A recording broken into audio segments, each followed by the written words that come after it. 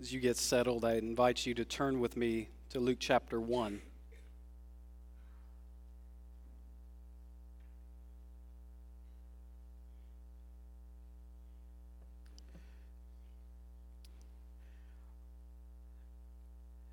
The message this morning comes from Luke chapter 1, beginning in verse 39. I'll read beginning there through verse 56. The Word of God reads, "In those days Mary arose and went with haste into the hill country, to a town in Judah. And she entered the house of Zechariah and greeted Elizabeth. And when Elizabeth heard the greeting of Mary, the baby leaped in her womb.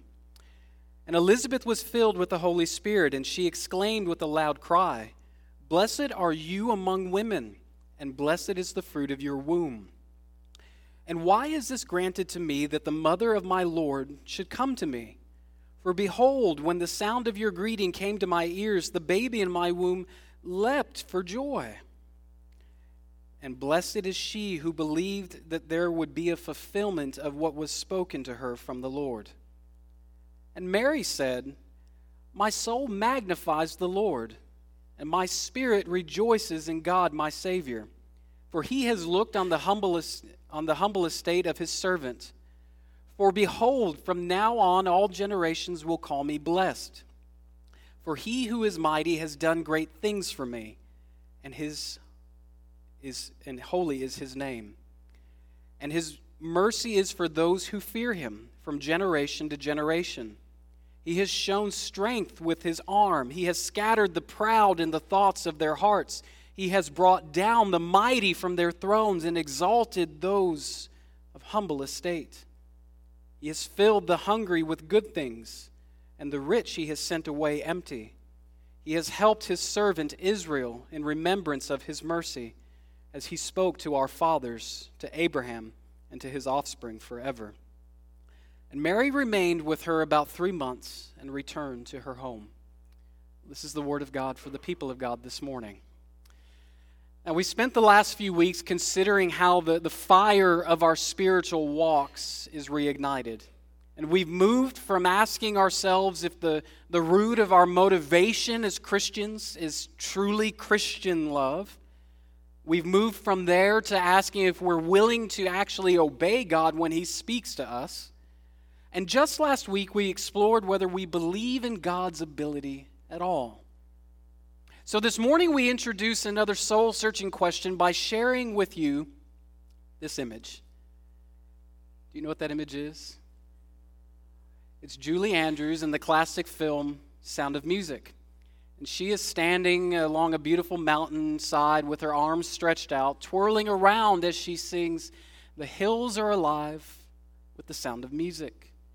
She's playing the part of a woman who is so full of joy and so full of happiness that she cannot restrain the music that is in her heart.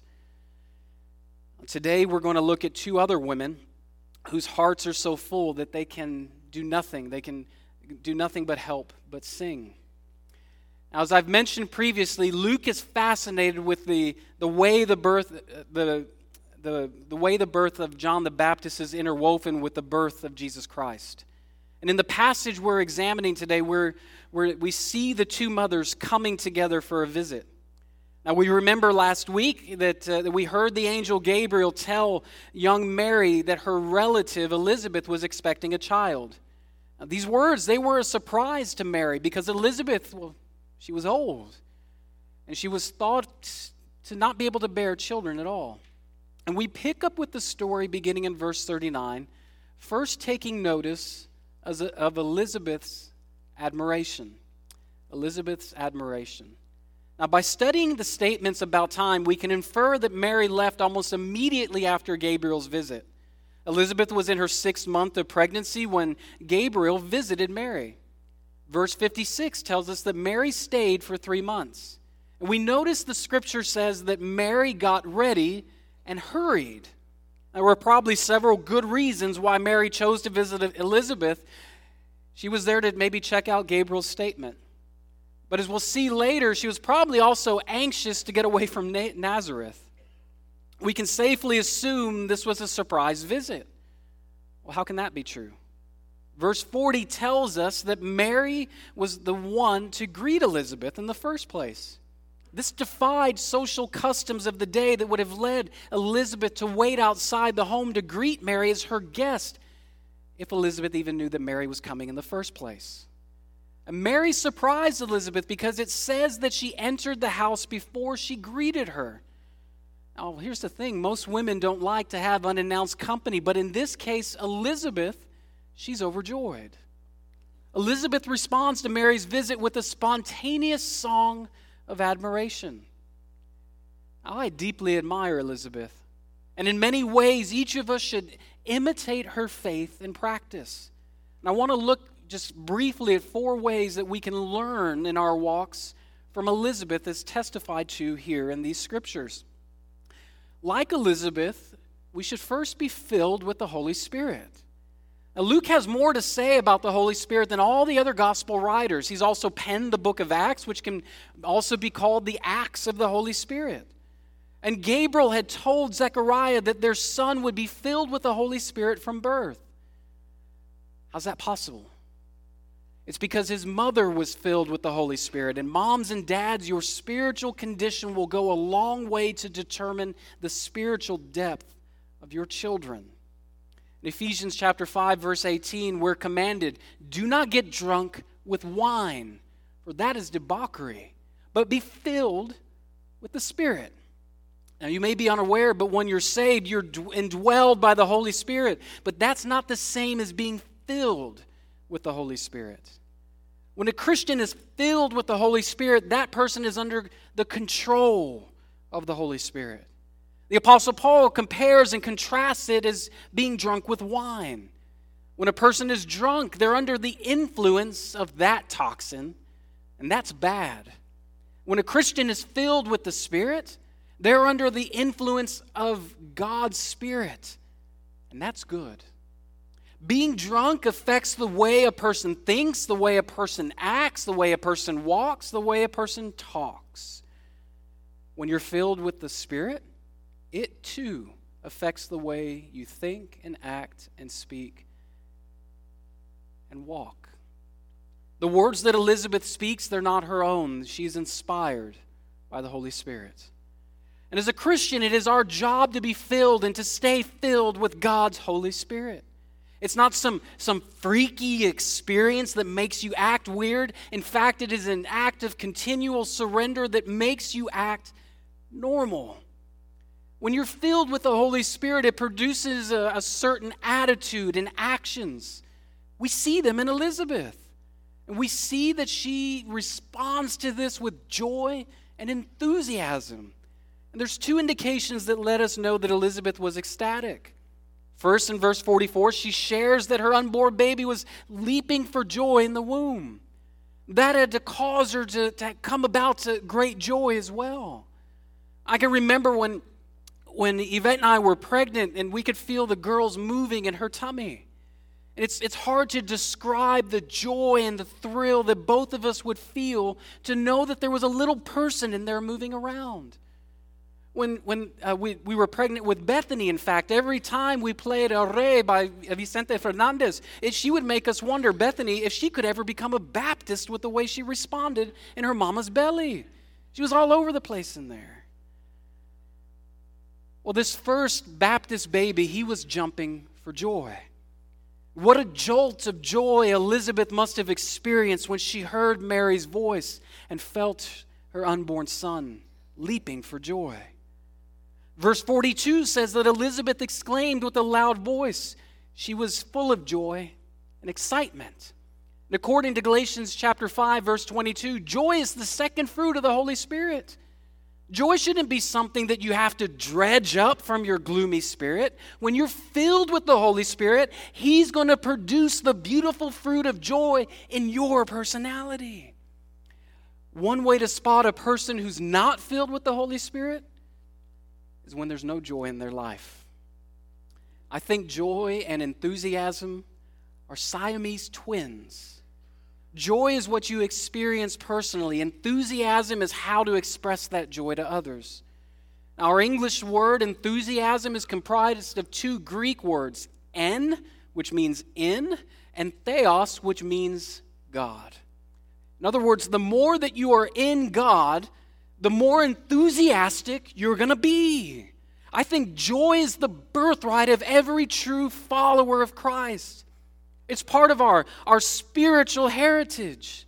You see, the evil one, he's a thief and he is a liar, and he knows that he cannot rob you of your salvation.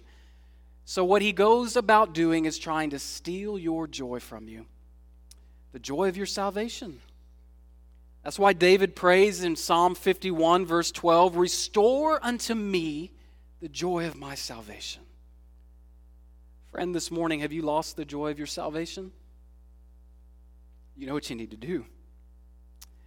The third thing we see from Elizabeth is her spiritual insight. When a person is filled with the Holy Spirit, not only will there be joy, but there will also be the revelation of spiritual truth. Now, Jesus promised that when He sent the Holy Spirit to dwell in us, that He would guide us in all truth. Elizabeth makes some amazing observations that would not have been possible if she had not been filled with the Holy Spirit. First, she knows by divine revelation that Mary is going to have a child, and she acknowledges this before Mary can even tell her about this business of a visit from an angel named Gabriel. And second, she recognizes that Mary's child would not be just any other child. Verse 43, she asks, "And why is this granted to me that the mother of my Lord should come to me?" That was part of a mother's instinct to be protective and proud of her own children. And you would have thought that maybe Elizabeth would have just recited all the great things that Gabriel had predicted of her own son, John the Baptist. But she's not jealous at all. Most of us parents prefer to brag about how great our children are, but not Elizabeth. The filling of the Holy Spirit also produces true humility. Notice what Elizabeth says about Mary's unborn child. She calls him my Lord. And as far as we know, Elizabeth is the only person to confess Jesus is my Lord while he's still yet to be born. What an incredible spiritual insight she must have had to be able to recognize that this little boy would be her Lord and the Lord of everyone else. The Bible says that one day every knee will bow and every tongue will confess that Jesus is Lord, and Elizabeth proclaimed it first, but she ain't the last. We notice one more thing about Elizabeth, and that is encouragement. We notice the final inspired thing that she says in verse 45. She calls her blessed because she was believing the Lord. Now remember, Mary is an unmarried teenager facing a pregnancy out of wedlock. She had to be confused. She had to be scared. She had to be a little uncertain about what all was happening. Yet what an encouragement it must have been to hear Elizabeth greet her by confirming what Gabriel had told her. Elizabeth is saying, Mary, you're so blessed. The Bible says in Hebrews chapter 10, verse 25, that one of the reasons we're to gather together for worship is to encourage one another. When you're filled with the Holy Spirit like Elizabeth is, you won't be focusing on getting a blessing. You won't. You'll be focused primarily on being a blessing for others. Like the old song, Home, Home on the Range, church should be a place where seldom is heard a discouraging word. But the sad thing is that for many people, they leave church saying where seldom is heard an encouraging word. Our job as Christians is to encourage others, to make sure they leave church being built up in the faith. Now, we are commanded to be filled with the same Holy Spirit who filled Elizabeth 2,000 years ago. How can you tell when you're filled? When you're expressing joy and enthusiasm. You'll have an unusual spiritual insight into God's truth, and you'll be a supernatural encouragement to others. Now, I want us to shift gears and to look at Mary's song of response that starts in verse 46, and this runs through verse 56. And I do so first calling to attention that this part of what I'm about to preach may not be something you've heard preached in this way before. I looked at many a sermon studying how people preach this, and I find that a lot of times we get focused on the devotional aspects of Mary. We get so captivated by a young teenage girl who can, as she's inspired of the Spirit, utter these words. But rather I would focus us, just like in what we sing every Sunday morning when we gather, on the substance of what she sings, and more specifically, the person to whom she sings. How do we know this is a song? We do so because in the Greek text it's arranged into lyrics like the Psalms of the Old Testament. This song has been called the Magnificat because in the Latin translation it's the Latin translation of the first word in the song. Again, I don't want us to get caught up in the devotion aspect, but what I want us to focus on is that this is a song of God's mercy. She's a recipient of God's mercy. We'd be right to say that if Mary is expressing adoration to God, it's because she has received God's mercy. If grace is a concern for men as guilty, then mercy is concern for men as being miserable. In fact, we would combine the two and say that God's mercy is His love towards those who are in misery as a result of their sin and their guilt.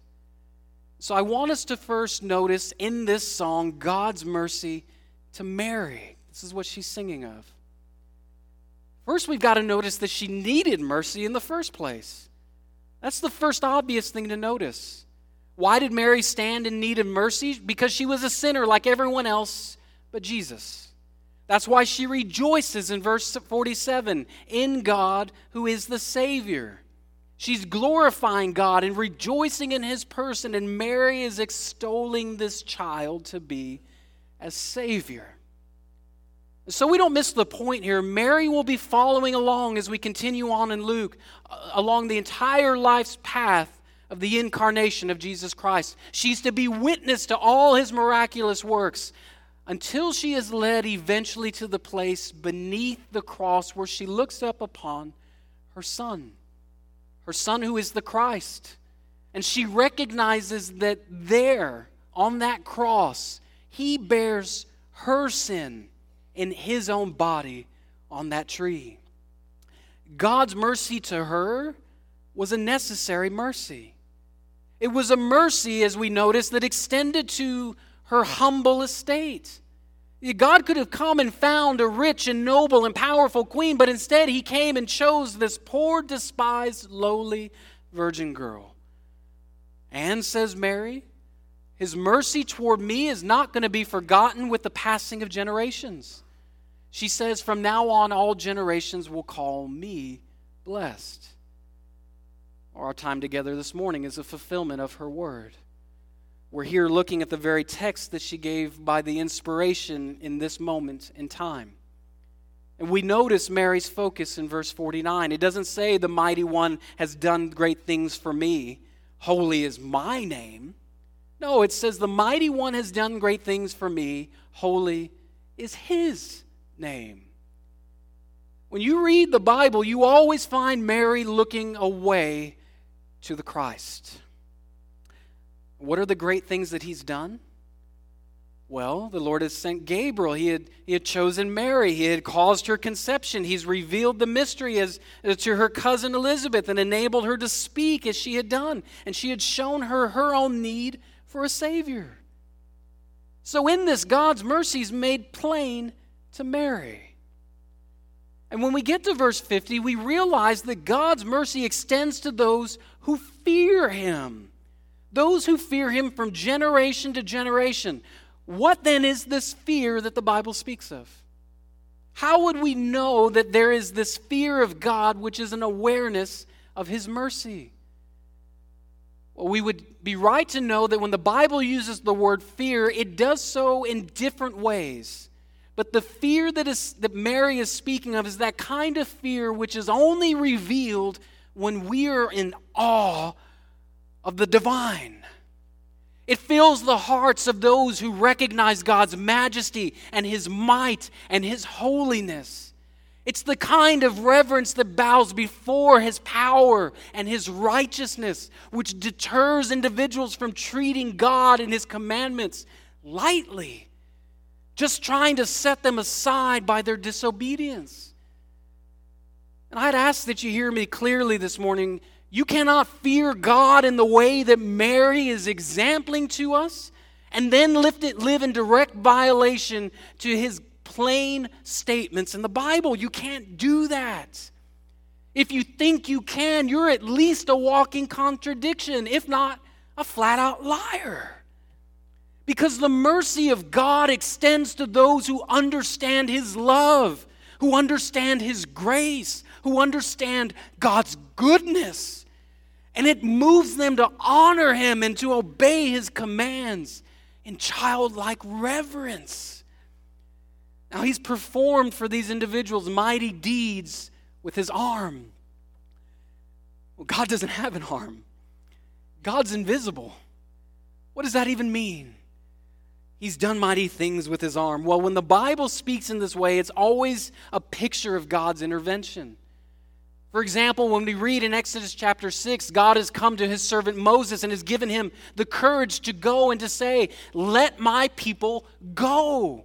And that courage is undergirded with the statement from God to Moses, "I will redeem you with an outstretched arm."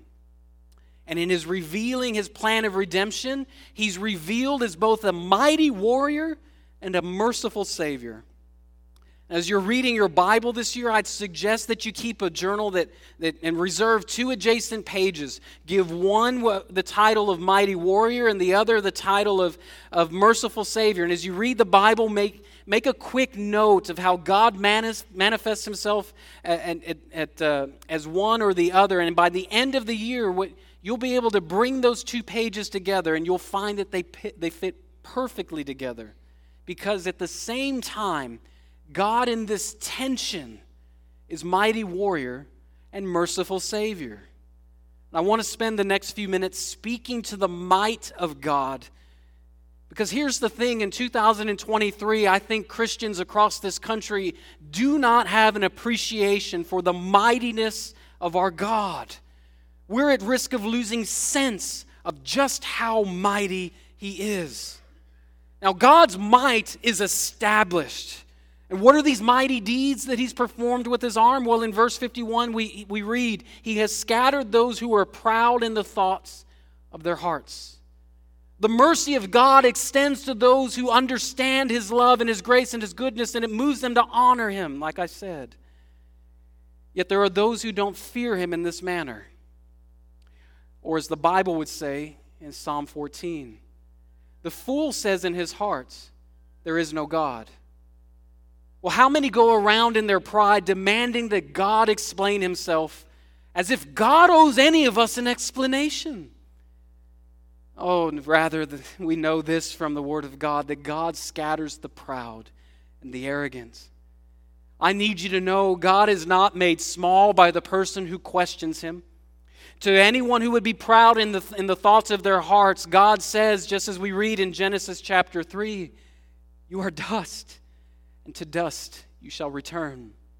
God takes account of all the imitators who are attacking the Bible and who are attacking the church by calling what we know to be true into question. And just like the second Psalm tells us, God surveys it all and He laughs. As a mighty warrior, God scatters away the proud. He also brings down rulers. You read in the book of Daniel, we see King Nebuchadnezzar standing on the edge of on the roof of his great palace in Babylon. The same way maybe some of us are tempted to do with our petty empires that we think that we've built. Whether they're financial empires or whether they're social empires or whether they're even church empires. And we're tempted to stand up and to say to ourselves, "Is this not great, this thing that I have built?" In a blink of an eye, the servants of that palace are out looking at the pasture beyond, and they're saying, "Hey, who is that out there? Who let the cattle loose in that field?" "Well, that's not a cow, that's but a man." "A man, he's around there crawling and eating grass and mooing like a cow. Who is that?" Oh, and you read in Daniel, those servants, they recognize, that's the king. That's Nebuchadnezzar down there. And they ask, well, what's he doing down there? He's usually up here saying, here I am, Nebuchadnezzar. I am great. Look at all that I've done. Yet the Lord's made him to moo like a cow and eat the grass of the field. How does that happen? God not only scatters the proud, but he brings down the rulers. And he sends away the rich empty. He doesn't have to take the riches away from them to send them away empty, though. He just allows them to get richer and richer and richer. And the richer they become, the more they understand just how empty they are. And the interesting thing with having stuff or having money is that at some point, you know deep within that there's no amount that satisfies the soul or gives significance to life in any way. Now, some of you are here, frankly, and this is your life laid right before you. I mean, you've been coming, and I don't want to be ugly or unkind, but you're fairly proud of what you've done. You're saying to yourself, you know, I studied hard, and I did well, and I did this, and I did that, and I did the next thing. And I mean, I send my resume out, and everybody looks upon it with great intrigue, and they're impressed with all that I've built about myself. I have a reputation in my arena, my industry, as being the best in class. And you know what? I am. I no longer have 5 acres in the countryside. I've got 50, maybe 500. In fact, I spent yesterday calculating my estate. And I tell you, I can't even believe where I am. You know what I think I'll do? I think I'm going to stop by First Baptist Church in Devine. There's people there. I don't know what they're into, but I'd like to add a little, I'd like to add a little Jesus into this thing, a little spirituality, if you will. Because I've got everything else taken care of in my life now. And I'm basically in the greatest position of power that I could ever imagine. I have all the possessions and wealth in the world, and frankly, I'm pretty proud of it. Here's a word of warning to you if that's you. Jesus Christ will not accommodate you. No, the Lord will not accommodate you. He scatters the proud, he brings down the rulers, and he sends away the rich people empty. What in the world are we supposed to do then? If God then is a mighty warrior, is he then unkind, maybe we ask? No, he's not. He's absolutely merciful.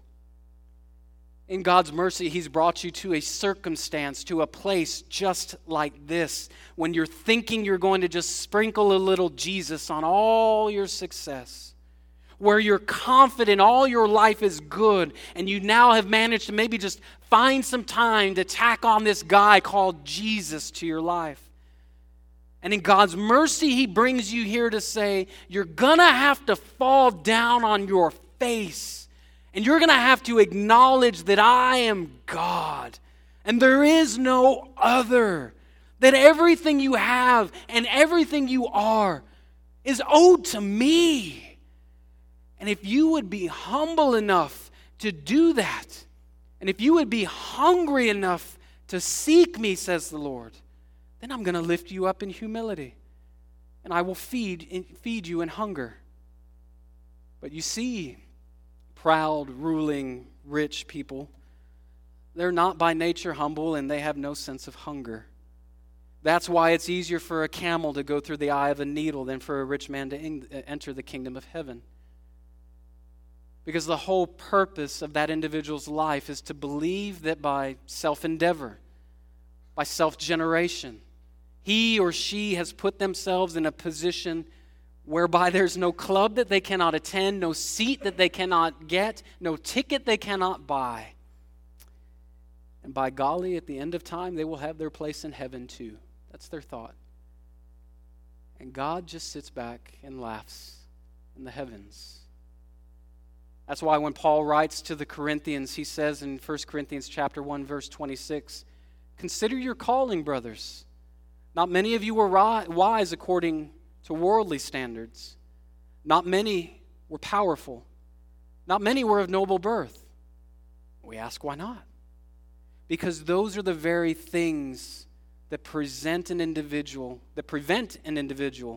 from admitting their hunger, from admitting their spiritual poverty, from admitting their need for God.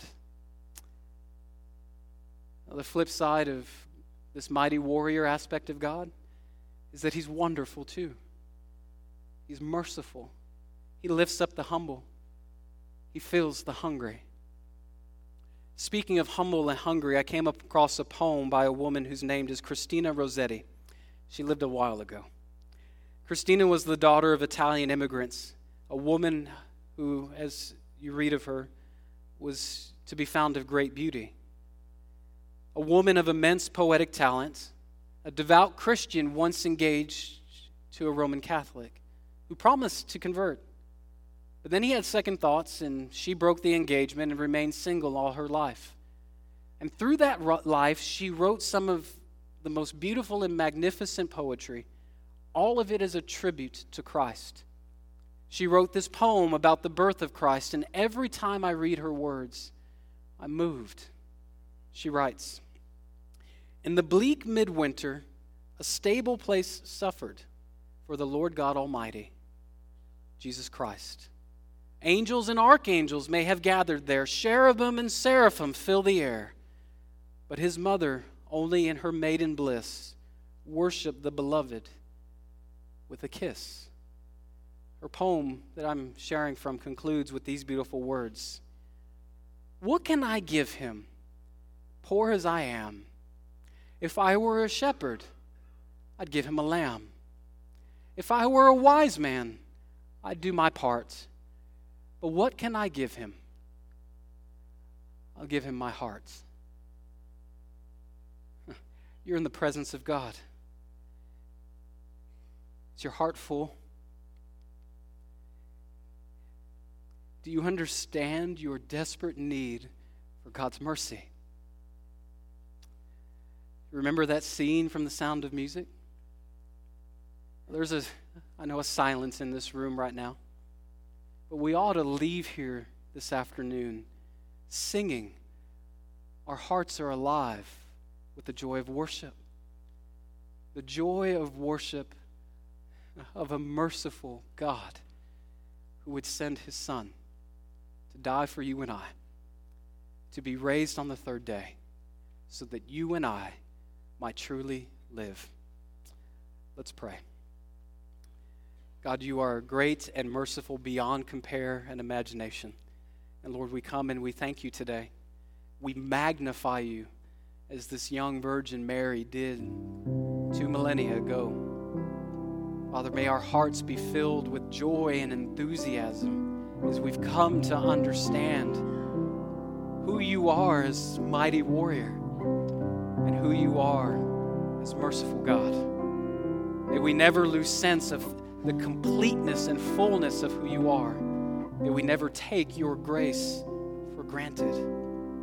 Lord, in our feeble minds, may we come to appreciate in greater depths the magnitude of what it means for God to come and take on flesh. For God in the second person of the Trinity to die, to atone for sin. God to be raised to life once more and to empty the grave of its power. Lord, may this truth be buried deep within our hearts as we leave this place committed to Christ and none other. This I pray in His name. Amen. Church, won't you stand? Won't we sing together the hymn that Brother Scott will lead us in? As he does, I invite you